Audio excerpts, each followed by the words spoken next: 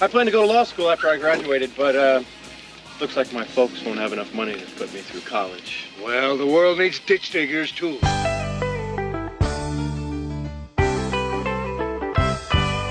Lord, I was called ditch digger man, paving for a living and doing the best I can.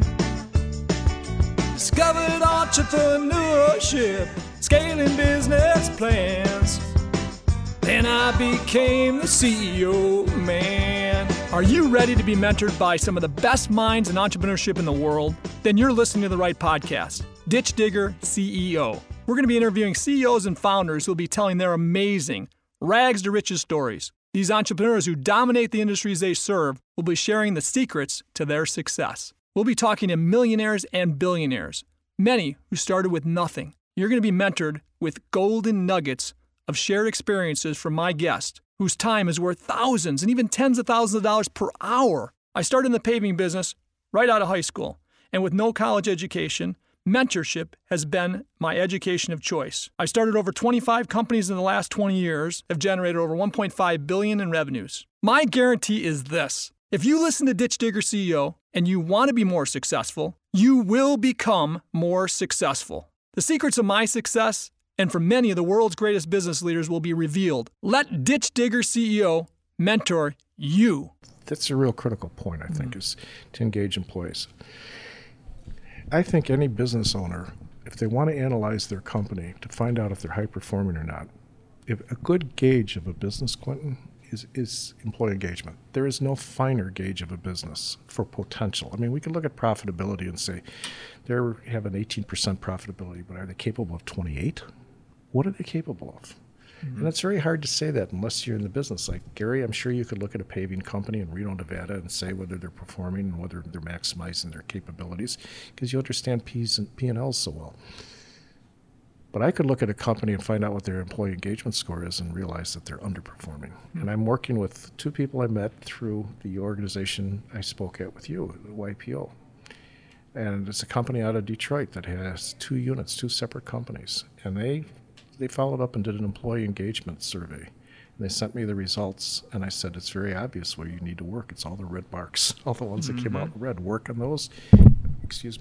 Yeah. Work on those, and your engagement will soar, and your profitability and productivity will. It does. The second point is discretionary thinking. And this is 4 points of profitability, culture. The 4 positives of having solid culture, core values, comes from a woman named Sue Funkhausen, which is an organizational development expert from California. I believe she's in San Francisco. But her point, that last one, is it engages employees and increases discretionary effort. Let's dwell on the discretionary effort. The average person has 60,000 thoughts a day. 60,000 thoughts. That's according to the Institute of Mental Health and Wellness. I think us entrepreneurs have about 120,000 thoughts a day because it's part of our disease of entrepreneurship. It just keeps going and going. We don't shut it off at 5 o'clock and go home. But that discretionary effort, discretionary thoughts, the average company gets between 4 and 6% of those thoughts a day. That's all they get out of 60,000 thoughts. And my goal after reading about this and studying this in depth was, why can't we get 8 to 10%? Or 8 to 12% of Tasty Catering. Now, if we could get that, that's a difference of 250,000 thoughts a day. What business owner wouldn't want their employees to give them 250,000, him or her, but give 250,000 more thoughts a day? Yeah. That's awesome. Absolutely. So then the next progression is, how do you increase discretionary effort? Well, following a solid culture, making sure the culture is alive. But also the big negative about discretionary thoughts is disruptors. So if I walked in today and the person sitting in the cubicle next to me is doing something that just turns me off and it violates our values, I'm sitting there thinking, why doesn't my supervisor, why doesn't my team leader discipline that person? Or if there's some other irritant, a disruptor going on in there goes your discretionary thoughts. The discretionary thoughts become about the negatives. Yeah. It's not about how to make this company better. It's about what jackasses are running this company. So then the focus became focusing on the disruptors. And invariably, the disruptors are caused by people not following the culture. And that's why as chief culture officer, I pay attention to whether people are violating the values or not. Absolutely. I mean, there's no doubt that our business today, your business, I know for sure, weeds out people pretty fast that don't match the culture, right? Because they're driven by the culture. They love the culture. They come to work on Mondays excited to be there very often, right? Can't say everybody every day, but we have people that are excited to be here on Mondays, and I think that they're going to weed out those that come along that don't meet those core values. In interviews and our recruiting, we might miss a few things, right? We try hard, but we may miss a few things, or maybe somebody told us something that we believed that wasn't true as far as how they match our culture. But again, our team members weed that out pretty fast. That didn't happen 20 years ago. No, didn't happen at all 20 years ago. It happens today a lot, and that's exciting when you have a culture, a foundation that's that strong, right? Doesn't allow weakness very often to be part of the team. That's amazing, right? So it's not you and I having to make the decision that often anymore, right? I think, Gary, we've discovered that when you have a solid set of values, it's very easy to hire on those values and fire on those values. But more importantly, it's very easy to hold people accountable to the values. Yes. Are you treating people with respect? Then it's not Tom or Gary speaking to a staff member. It's what you agreed to work on. There's our commandments. That's what we agreed to. Are you doing that? Now it takes it from that intrinsic, the extrinsic, where I'm telling you to behave, and your intrinsic first reaction will be negative, rejecting it. Who are you to tell me what to do? Mm-hmm. To an altruistic purpose. We both agreed to live this way, and we're not. Right. So I think it's one of our greatest leadership tools is having an effective culture. What are your 7 core values, Tom? First one is we'll always be moral, ethical, and legal. And it's very difficult for people to understand ethics. Morals are understandable in our company because I asked them for a definition when they created this. Morals are what does it take to fit into your group right now? So if you're 19 years old, your group has different morality structure than a 71-year-old man's group. But ethics is consistent across the pace. I've never met a human being that disagreed with ethics, and we use Kant's version of ethics. One is the right to be told the truth. Second one is the right to privacy. Third one is the right not to be injured, financially, physically, emotionally, psychologically. And fourth is the right to an implied or explicit contract. So if I see an employee underperforming, I said, that's unethical. You're violating core value 1. Do you expect a paycheck this week? You're not giving me what I'm getting for your pay. Yeah. So first one is we're always moral, ethical, and legal. 2 is treat all with respect. 3 is quality in everything we do. 4 is high service standards. 5 is competitiveness, a strong determination to be the best. 6 is an individual circle of discipline. In our instance, the way we explain that is that you own something. Everybody has to own something because I can only relate to being a dad. If I'm a dad and I come into work and I make decisions at my house, why do I come into work and instantly become submissive to somebody and not make any decisions? It's violating my nature. It's a gigantic disruptor. So everybody owns something. And then core value number 7 is freedom and responsibility within that circle of discipline. So you're free to make decisions, but you're responsible for them. So you can make any decision you want, but you're responsible for whatever you decide. Right. How powerful is that when you do that to a 19 or 20-year-old person working on a picnic, running a company picnic, that they're empowered to make a decision and no one will be upset with them if they made a wrong decision because they'll say, it was my number 6 and my number 7. I like it. And one girl, I'm going to talk about her later today in a presentation, made a decision at 19 years old that cost the company $5,000. First one to do it, she's in her tribal storybook. And that customer is one of our strongest customers today because she gave away an event because it wasn't living up to our values. We violated.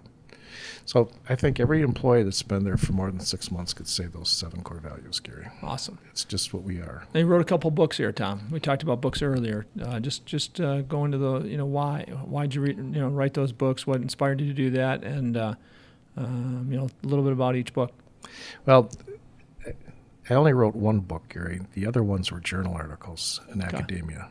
And I was on this incredible learning quest back in 2007 through 2010 as I marveled at young people running a company, given complete power to run a company and change the behaviors. They didn't really want to make many decisions about finance and growth in the beginning. They just wanted the behaviors to change. But then they started making decisions about growth and opportunities and starting new companies. So I looked at other companies that were winning best places to work. We had entered best places to work and took number 1 in Illinois for a couple of years in a row, and then 2 and 4 and 1, kept varying in the top 5. And then we entered national awards like Inc. Magazine, Wall Street Journal, and we took best place to work in the country. And I looked at the competitors, and one of them was at Wall Street Journal's awards, and one of them was Mike's Express Car Wash in Indianapolis. All three of us are laughing, right? Wow. Right, Quentin? Is that what you think of as a great place to work, a car wash? Well, I mean, you do need your car washed, I guess, do it with a smile, I guess, Well, I was so stunned. I got in my car the next day. I'm getting my car washed in Indianapolis because I said I have to go see. Yeah. Because my opinion in Chicago of car washes is not the greatest place to work. And when I went down there and saw these kids working, I was stunned. Really? So I asked him, why are you guys so good? And the young man that was taking my order for how I wanted my car wash pulled out his values out of his pocket. He said, this is what makes us different. And I was stunned. And if you go into a Mike's Express Car Wash today, they're in 3 states, 31 cities, you're going to find the same thing. Wow. They'll pull out the values and say, this is how we live. What do they do? I mean, visually, what do they do differently that you can see? What did you feel different when you go into that car wash compared to others? I mean, smiling faces that make eye contact of bright, brilliant young people. Bright, brilliant young people. Not the dregs of society that are fermenting because they can't find a better job. God hasn't been kind to them. Something hasn't worked right. And, if you see some people in these lower echelon jobs, it's like they've lost hope. These people all sparkled with hope. There was they opportunities. look like victors instead of victims. Exactly correct, Gary. Well said. Yeah. So how do you though go into these companies and say, hey, I'm here, Quentin, to examine your company. I want to know everything you did, and I want to see your P&Ls. You'd say, well, don't let the door hit you, right? But it was 2009, and we'd been winning these awards, and a retired Air Force colonel came to us. He just retired from the healthcare in the Air Force, and said he wanted to do his doctoral dissertation on Tasty. He asked if we could do it. And I said, what's the title of the dissertation? He said, an ethnographic study of culture in a small workplace. And I said, what does that mean? And he says, we're going to study your behaviors, how people get along with each other. And I thought for a moment, I said, sure, if I get the copyright for the book. He said, what book? I said, well, we've got to write a story about other companies. I'm thinking, if I'm letting this guy come in here because I want to find out about my culture, what if he knocked on other doors and said, I want to learn about your company? We're going to write a book, and it's going to be featured in universities. So the book, I didn't think it would be a bestseller. I didn't want to go that route. I didn't want to write another business, how I became successful book. I wanted to find out something that was academically sound and evidence-based research, that this is the truth, that it can stand up to any academic evidence-based research principles. I wanted it to use empirical data. And now that book's in like 60 universities used, and that's why I tour and speak at universities. If they use the book, I'm there to speak for them. Obviously there's expenses that have to be taken care of, but no fee. It also gives me an opportunity to check young people's brains to find out what's motivating them today. And now you're invited on these universities that wouldn't have you before, which well, is pretty threw cool. me out. Kinda Yeah, cool, right? Exactly correct. But this history then, we've had 6 doctoral dissertations done. The last one was by a lady out of Portland, Oregon, and it was titled Me to We, Distributive Leadership Methodology, and how she scientifically proved that this distributive leadership method works perfectly, but we're the only company she ever found that uses it. And we didn't know what it was. We had no clue what we were doing. Awesome. It just happened to work out, and she identified it. So we came up with a list of about 15 companies, and we recruited Dr. Ken Thompson out of DePaul University. He had been at Notre Dame University, and he had written some academic books, and he was a senior examiner for the Malcolm Baldrige Award, which is the top award given to businesses in this country. It's given by the U.S. Congress. Very prestigious award, very hard to get. And we whittled it down to 8 businesses, small businesses that were high achievers, that had excelled in their areas. One of them was a hospital, Good Samaritan Hospital in Downers Grove, Illinois, and they won the Malcolm Baldrige, the first hospital to win it. And there was a shooting supply company out of Columbia, Missouri, and they won the Malcolm Baldrige.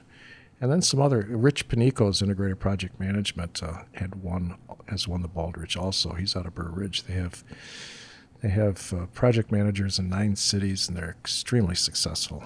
And Jack Stack's Springfield Remanufacturing Center is another one.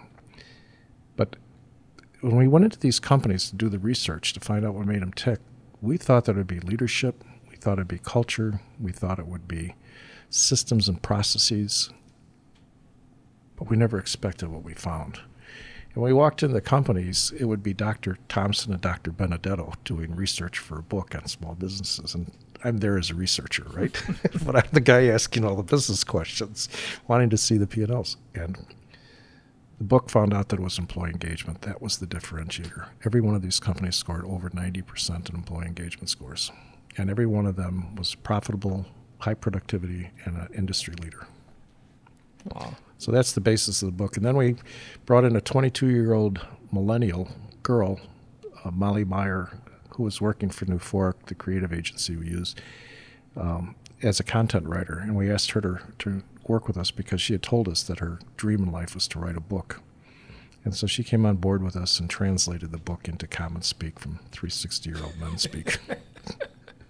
That is awesome. So if you don't mind, so you have a #1 bestseller. You were inducted, you and Gary, but you were inducted to the UIC Entrepreneurship Hall of Fame, which is an amazing feat. And you have a lot of other awards when it comes to amazing culture with Tasty Catering. What are some of those awards? And then what's probably the most important one out of all of them? The most important one is the psychologically healthiest workplace in the United States for a small business. And we won that first time in 2014 after winning Illinois Psychological Association's Psychologically Healthiest Workplace. Boy, that says a lot. I'm getting all those syllables in there. And then we won the national award the year after that for employee involvement because so many of our employees, or so many businesses launched out of our company. And the employees became so involved. The engagement scores were like 98% engagement at that time. And then I'm leaving the business, and my understudy's been replacing me for 4 years. So last year we wanted to do another baseline with the American Psychological Association. So we submitted ourselves to be examined by them. And during this process, 3 psychologists and a doctoral student come in and examine, and they test all the employees, and they ask questions randomly of the employees. And again, we won in North America and the United States the psychologically healthiest workplace. There were 10 of us winners that year, though. 2014, we were the only company to pass the criteria. Wow. Now other companies are starting to understand that this is a good indicator. And what that means, Quentin, is that what that means to me is that we've created a safe space where people are happy. They go home happy, their families are happy. When you have happy employees and people our business is to make people happy. And how do you make people happy at an event if you're a nasty person? Mm-hmm. So I think that's the one that I hope they put on my casket when I die. If my wife doesn't burn me. If she burns me, they put it next to the urn. Okay, so when you think of employee engagement, I mean that's a big part of the secret, right? I mean, yes. They gotta be safe. They gotta be happy. They anything else you can think of that. For your listeners, Gary, they could just go to Google Gallup 12 questions, Q12 12 questions, and that's the basis for every employee engagement survey. Say that again. Gallup 12 questions. Gallup 12 questions. Yeah, you just have to put Gallup 12 in your Google search, and it'll pop up. All right. Yeah, well, I mean, I can see it. I mean, your core values are solid. You've created a place where, like you're saying, people love being there. It's like family, and you see that. When I've toured your operation a couple times, awesome. And we recommend people. Quentin drags people in there all the time. Mentees that want to know about great business and all that, and every time they come away wowed, like, oh my gosh, this is amazing. And how much these people make? You think they're making $50 an hour. They're so happy, right? Yeah, and in the catering field, what's the average retention rate, and then what is you all's retention rate for employees? That's a great question, Quentin. I think the national average is 50% because there's such a huge turnover in hospitality.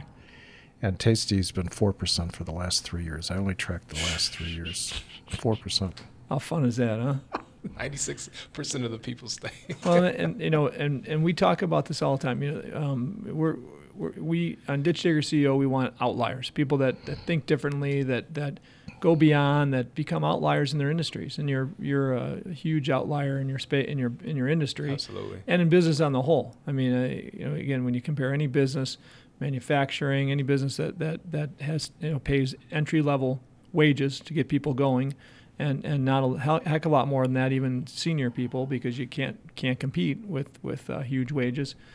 Not a lot of people we've ever seen have a culture like yours. No matter, not just catering, of course, but manufacturing and many other industries we see. Right, Q? Yeah. I mean, it's awesome. Yeah, it's pretty good. Well, thank you.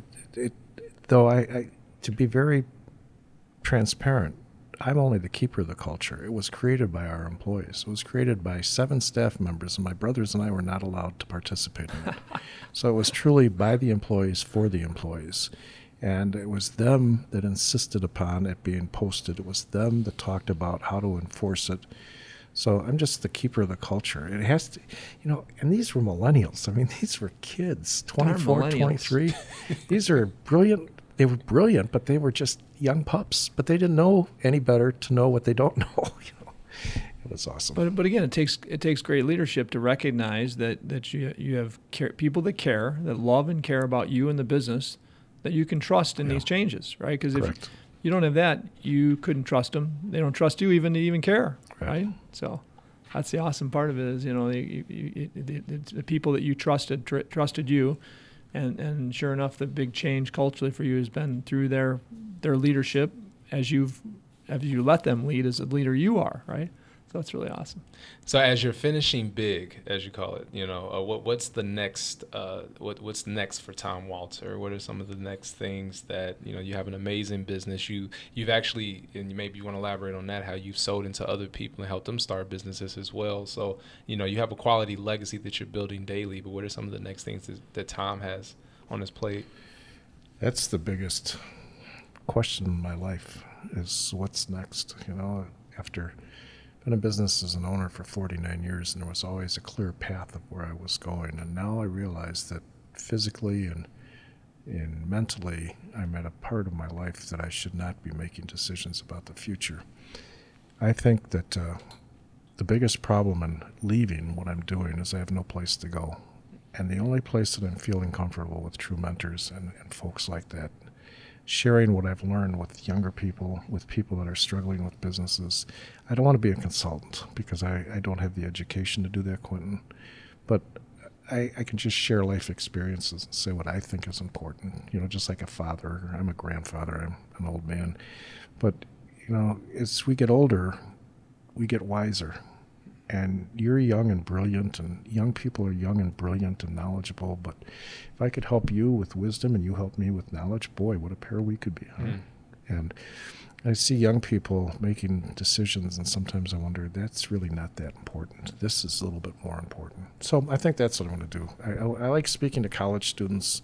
I like speaking to business owners about what I've learned. Doesn't mean it's right. But here's another issue that I have about business owners. What worked for me is because of my personality? No. What worked for me is because it's based on ethics and ethical behavior. And this is the way people act. They want to act in an ethical manner. And ethical is one of the points that your group, Gary, has as a core value. The word ethic is right there. And I looked at that and said, that is the most powerful word, I think, on that whole statement, in your whole core value statement. So I want to make sure that what I explain to people is based on evidence-based research, to go back to the academic term. And I'm a member of the Academy of Management, and I spend a week with 12,000 professors every year. This year it's going to be in Boston, learning what they've found out in research about millennials, Generation Z. What are they doing that's different from any other generation, and how do you appeal to them? And nobody can dispute the fact that they want to be treated in an ethical behavior, in an ethical manner, no matter what their background is. Well, you underplay yourself a lot, and I know that's you because you don't think of yourself any different than anybody else. But I believe that great leaders do what you've been doing for a long time. It's not like you just started doing this. You share your experiences to hopefully help others not have the bad experiences you might have had, and to also maybe gain some knowledge from the good experiences you've had. Now, that's not common. I mean, great people, I believe, do that. And you've been doing this for since I've known you. If you want to be a consultant, you'd be an amazing consultant, because consultants I see that I know that do consulting, the best of them just share experiences, and they're transparent, and they're loving, transparent, and they just want to see people succeed. That's the best consultants. The worst consultants, in my opinion, take all the information out of a book, and they're very academia driven, and I don't think if you don't have experiences, it's hard to share them, right? If you share them out of a book, gosh, it's just not that strong. So again, if you want to be a high-priced consultant, you'd be an amazing one. You'd make more money you ever want to make, probably, if you really wanted to be that. But you're so doggone giving that you're like, I just want to do this because I love people, I love doing this. But man, I would pay you a ton, and I think any great business would look at you and say, bring him in, man. How much we got to pay him? How much you got to pay this guy? Because he's worth every penny. I'd be honored to work with both you guys. Yeah, I don't need the money. Your share experience, but I would love the opportunity. Your share experiences are amazing, and again, you don't ever undervalue my. And I know you don't. You're a gracious guy, and so it's a lot of fun to see what you do and how you impact so many. And I just look at True Mentors and what Quentin has built in True Mentors, and we've got a few people like you.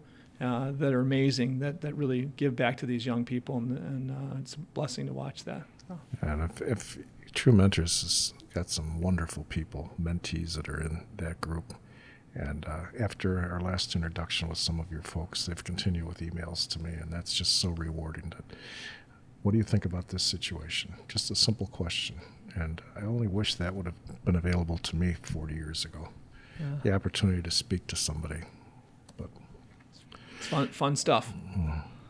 What else have we not hammered it on yet here? Did we miss anything yet? No, we've done extremely well. I know for sure, and you can testament to it, is we're in an amazing, and I guess I could take the lead on it. We're in an amazing country where opportunity comes, and in other places don't necessarily have the opportunity to build a business like you have, Tom, or into people like you have, Tom. So I know Gary normally, which he kind of leads this effort, is expressing the importance of just what type of business you have. Could you have had that any place else? Can you have had created a business like you've had from nothing in the type of business you have in any other place outside of this amazing country?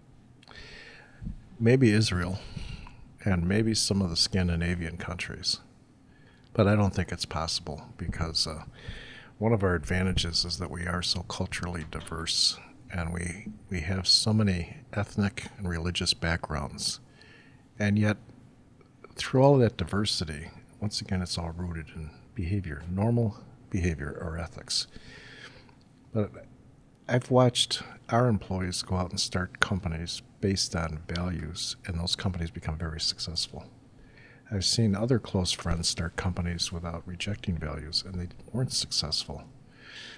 So I don't think there's a better country in than the United States about building a strong economy through entrepreneurs. This country is now 99.7% of all businesses in the United States have less than 500 employees. We're entrepreneurial, small business driven. And in 2010, millennials became the largest generation in the workforce. 2011, women became the dominant gender in the workforce in the United States. And in 2014, culture was the most researched word in the Merriam-Webster Online Dictionary. And I don't think there's I think that's a very powerful statement. You put those three together, Quentin, is that young women in a strong organizational culture that empowers people, not just women, all people, I think gives the United States a competitive advantage like none other.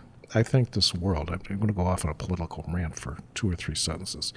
I think this world would be better off if only mothers could be country leaders, because no mother who carries a child in their womb is going to want to kill another child, at least a normal, not a psychopathic or sociopathic mom.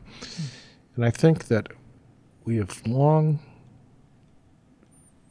not paid attention to the value of women as leaders for a long period of time. And I don't think as an old white male, I don't think that's any fault of my generation or anything else. It's just that women have babies. Most women have babies. And it takes them out of the workforce for a period of time. And their number one thought is their child. You know, you're going to be a dad. I'm a dad. Gary's a dad. But that factor of that child isn't number one in our mind all the time. It's providing for that child is number one. That's the typical male role. Yeah. Now, women, it's different. You know, women, the number one role is my child. I might be working in a job, but it's my child. Yeah. It's most important. And I have 5 sisters, and all sisters were excellent. They did better than the boys in school. One's a PhD, one's an MD, and 2 have master's degree, and one has her bachelor's. None of my brothers finished college, not one. Yet the girls were all intelligent. They were all articulate, well-educated, and they were better athletes. So I've grown up my whole life realizing that the only difference between men and women is their gender, the specific parts that make them biologically different. But there are some emotional differences, but those emotional differences are more of a maturity. I think this revolution in the United States of recognizing women for what women are capable of doing, and including at a high level, is very important. And it was women that helped change Tasty Catering to what they are. And it's a woman in our culinary area that we call her the mother of Tasty Catering. She's only 35 years old, but she's the heart and soul of our company because she's so caring about people. I think this is the next revolution of this country, is being able to recognize a gender and bring them to prominence like they've never been promoted before. And I see a lot of change going on. But anyway, that's my political rant for a moment. That was good. We're in accord there. I think there's a movement going on that as a business owner, as a business leader, I think we have to be very sensitive to. And this is, when I was young, women could only compete in playing bridge or pinochle or hearts. Even the only thing that they could compete in school was to be first chair violin, first chair trumpet, first chair whatever. Even the brass instruments, they wouldn't let girls play because it would ruin their lips. You know, they wouldn't have perfect lips. Then Title IX came along. It was one of the radical changes that I've seen in this country. And now women are playing sports at all levels, and they're competing, and they're kick-ass competing. The women's national soccer team is an example of that. And I now study, well, when we hire people, we want them to be part of a team. And if you're not part of a team before you come to Tasty Catering, you're not going to get a job if you haven't been a member of a team or something else that has differentiated you. But I think in 10 or 15 or 20 years, and I probably won't be along to see this, we're going to see women who have grown up with competition, Gary, where you say they're hesitant. Unless they know they're going to win, they're not going to take a chance. That was the old style woman that was told, only bet on a sure thing. I think a lot of women today, we're generalizing and we're speaking wrong when you generalize like this. But I think just like we saw a trend of non-smoking in the 70s when they stopped smoking, and now lung cancer is diminished. And instead we're dying of obesity. But lung cancer is just gone because people don't smoke anymore. It took 30 years to get there, 40 years in this case. But I think in another 20 years, you're going to see the effects of Title IX with women not afraid to take that chance. Even if they have a 20% chance of victory, they're going to go for it because they've been raised their whole life. Train, compete, and win. My daughter is that way. She became a professional soccer player, and there isn't anything she doesn't want to compete in. And even if she has a 20% chance of beating her brother in something, she's going to go up there and try it. Yeah, that's awesome. That's great. So I think it's changing, and I think we're going to get to that stage where the biggest problem, again, is that women get pregnant.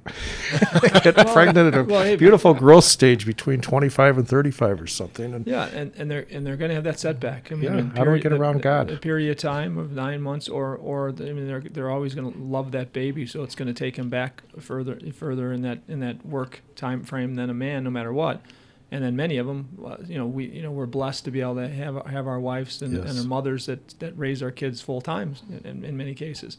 Well, if that's 20 years out of the workplace, they jump back in, and it doesn't take them long to really get back on pace. But they're behind, of course, and so we have that as part of our culture, right? But during that time, fortunately, we have that. During that time, they grew emotional intelligence, raising family, dealing with a nasty husband, raising those beautiful babies. Compassion, right? Learning Humility. from the neighborhood moms, from the parent teachers. So they learn about how to deal with people. So when women come back in the workplace, I want them to be facing front. I want them to be out with people because they've learned how to deal with people. The guys who come in and sit in the job and do the same job every day in their cubicle, they're not learning how to deal with issues. Right. So it's very interesting. We could Yeah. philosophize about this for hours, I think. But it's part of it's part of these building these businesses, trying to understand the paradigms of each person that comes to work for us, the diversity of paradigm, and we've got it hundreds of ways over in our businesses, right? And Correct. And if you don't try to understand that, then you're Not growing. You're not growing. You're gonna you have to generalize kind of what people think, but you're never gonna be right on because everybody's so different, right? Mm-hmm. So, but that's what you've done. You've built a business with culture and community that's not common. That if anybody can see your example and learn from it, they're going to be so much better off. It'll their business will be way more successful. Our businesses learn a lot from your business as well as so many. And true mentors. We have all these young mentors and mentees that are learning from Tasty Catering. So. Absolutely. And I learned from them. Thank you, buddy. We really appreciate you. Thank you. Well, I got some true takeaways here from Tom Walter before we wrap up. And when I mean this is some powerful stuff, you guys, please, I don't even have to promote it, but you might want to re-listen to this and give this to people that at your specific company so they can understand the value and listen to this over and over and over. But, one of the things you said was, you hire people not only for skill, but for who they are. And I think that's extremely huge because, again, that shows the culture aspect of it. Your people are your differentiator, and that's huge because you're not the only one out there. And that's a testament. Gary's out there, shaking hands and connecting with people and talking about how amazing the Rayburn group of companies are, but it's because of the people more than anything. A good gauge of business is employee engagement. A good gauge. So if you don't have quality employee engagement, then maybe your business is not as good as you thought it was. But I think one thing that you said, which is disruptors are a cause of people not following the culture, and disruptors can be all types of things, and you gave a quality example of it. With mentees, I know they're always, I know I need to create core values and stuff like that. And I think one thing you said, which is huge, ethics is one of the most powerful words for a core value in any way, shape, or form. And as I think about it, every place that I've had that displays their core values that is doing extremely well, ethics is in there somewhere. Or integrity, right? Or integrity, yes. Absolutely. But one of the best things that I'm taking away from this, and all of that was good, you guys, but this is a nugget that you want to make sure that you keep. You are here on earth to get your family to heaven. Mm-hmm. And that right there lets you know that is your biggest mission. Because like Gary always says, what is your definite chief aim for your life? And that, in my mind, for any man or woman, that should be it right there. Yep. So that was huge, Tom. That was huge. Awesome. And I really appreciate you being here, brother. You're awesome, and every minute I get to spend with you is a great minute in my life. So. And mine too. Spending time with you guys. So thanks a lot, Tom Walters. If we were to look at mentors in life, and this is what I tell young people: surround yourself with excellence. And I'm here with two wonderful, excellent men, and that's awesome. Man, I appreciate that coming from you. It means a lot, brother. Yeah. Well, we'll see you all next time on Ditch Digger CEO. See ya!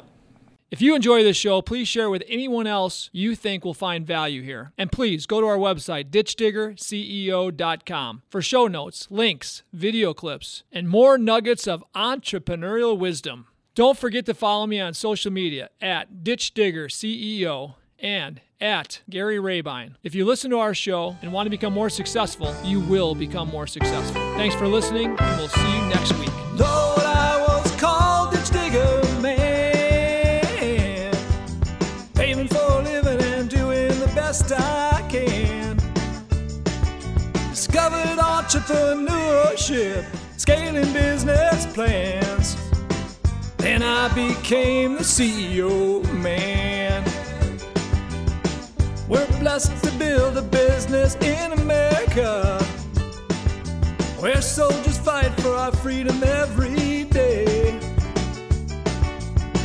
Dad's work ethic was taught from the seat of a gravel truck. rolling down Highway 31. Lord, I was called ditch digger man, paving for a living and doing the best I can. Discovered entrepreneurship, scaling business plans. Then I became the CEO man.